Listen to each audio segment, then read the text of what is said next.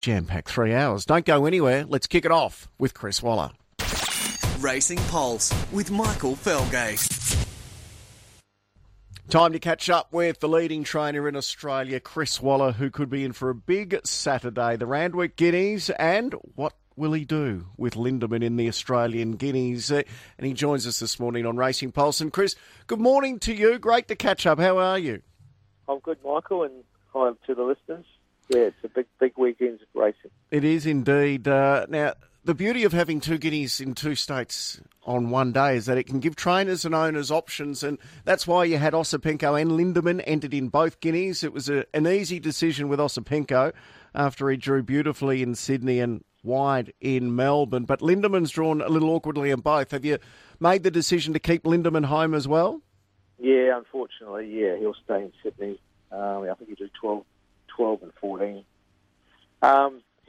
His main race is the Racing Guineas, so it was silly really to take him all the way down and then bring him all the way back with a race included. So, yeah, it's a bit tough with his draw up here.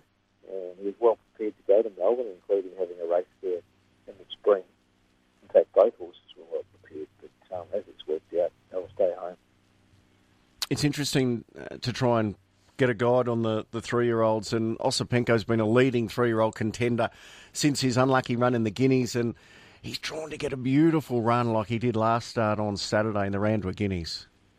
Yeah, that was the winning of the Hobartville last start. It was a good draw, and you just need a little bit of luck in any race, let alone these big races. So, yeah, he's drawn to get a nice run, and we're just hoping he's still improving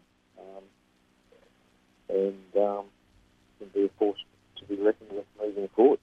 It's been an intriguing battle with Osipenko, Afcab and Zoo Tiger the last few races. Do you think the barriers could be the difference, or is your boy just continuing to improve, especially the further you get in distance, do you think?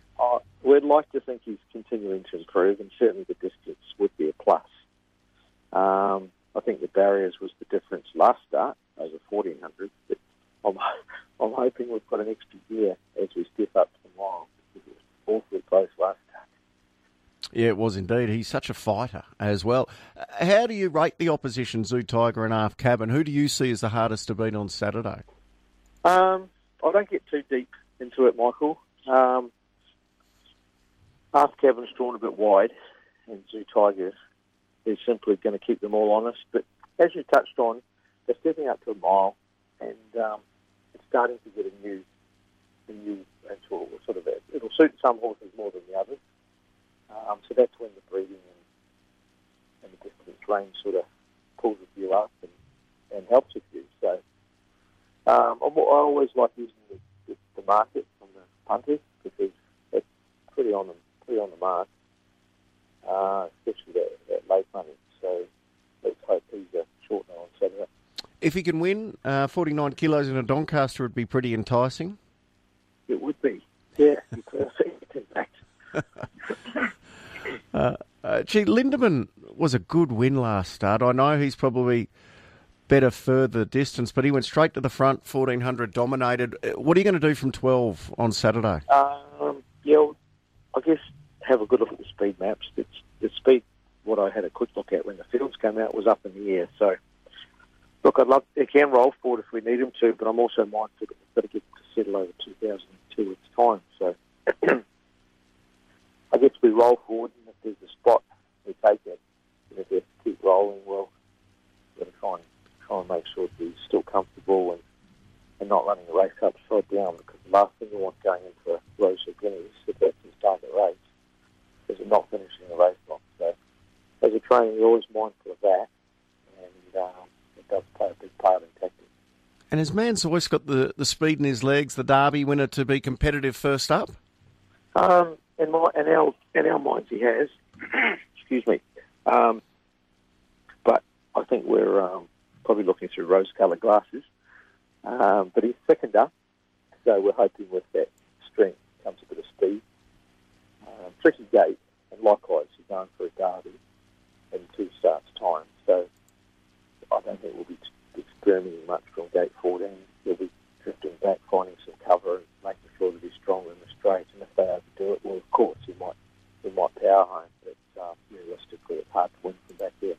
Speaking of strength and speed, that sums up your 2-year-old militarised. Gee, he was strong on debut. It's a step up in class on Saturday, but has he shown you he's a genuine top-tier 2-year-old? We don't ask them too much, Michael, and that's the truth. You've seen as much as I have in terms of his ability, and we're just hoping that he's made good natural improvement from that. What I can tell you is he's driving.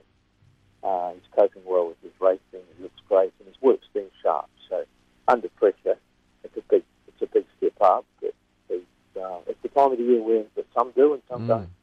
It seems a pretty open 2-year-old year, doesn't it? Is Lazago your best 2-year-old, do you think? Yeah, it's all sort of still coming together. Shinzo, I think he only ran second last start. As it worked out, he was in the wrong part of the track, down on the inside, and I think had he had clear air and a bit of galloping room out wider, he might have won. So I'm not dropping off Shinzo yet. And what about the Victorian form, Cigar Flick, who you scratched from the diamond because of the bad barrier? She goes around in the Riesling. Where do you rate her? I think she's, like, the 1,200 metres is going to test her. We're pretty happy with her going to Melbourne. James McDonald's always had a good opinion. She just needs to do it. Race day, she's had a few excuses. Wouldn't say she's top tier, but she gets a chance. We're looking forward to seeing Salcombe again. Were there issues last start, or it was just too short, the 1,600 first up? I think too short. Some of these European horses we try and make sprints. Like, he came off the plane and won a 2,500 metre race, like, I think 8 weeks between runs or something similar to that. So maybe we just expected too much with him having it tight in the market, and just the boom on him might have got the better of us. So I think 2,000 metres, we can conservatively, we should see him running through the line, as they say, and hopefully still good enough to win. And then he'd go to the Tancred in 3 weeks, or the Roy Higgins same day in Melbourne, 3 weeks' time. It'd be good to see him back at Flemington, the Roy Higgins, and win a ticket into the Melbourne Cup. In race 9, the aspiration quality, you've got Roots and Thalassophile, and we know Roots has been such a great mare. Is she your top pick of the two? Yeah, yes, she is. She just seems to be ultra consistent, and she's drawn well, as does Thalassophile. She's got a nice gait and a light weight. So I think they're both sort of genuine top 3 chances that leaning towards Roots. Written Beauty looked like she was going to be a star in her younger years. How do you think she's going at the moment? Only fair. Yeah, she makes it hard for herself. She gets very, very, very keen in her races, and barrier won't help her much on Saturday. You've only got a couple at Flemington. Who's your best of Timor and Wave Rider Boy, do you think? Wave Rider Boy, if she can adapt to the straight racing, will run well. Her run was good at Sandown last start. And Timor, he ran terrific. A couple of Saturdays ago at Flemington, and he's finally stepping up to a more suitable trip. So I think he'd be the best. Yesterday they had the emergencies put out for the All-Star Mile, and Fangirl's pretty high up there. Would you like her to come down for an All-Star Mile? I would. It's good. It's a good race. Fantastic race. We've just got to respect that. I just want to see where Amo's going, I guess. If he's going to the George Ryder, it makes it a lot harder for her, for the George Ryder. She's still in the mix for the Coolmore next Saturday. Then, of course, she's probably a pretty good chance in the Doncaster. So many choices. I guess if she gets in the field, then you make the decision then. But we'd love to have a runner in it.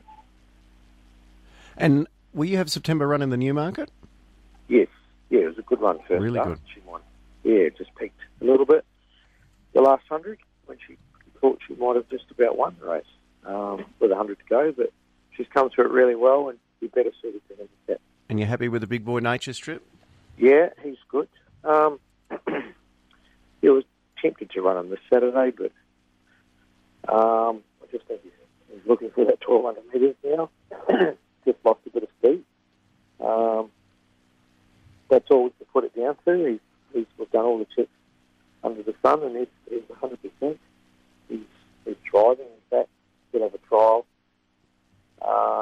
sort of 2 or 3 weeks before the TJ and go into it nice and fresh.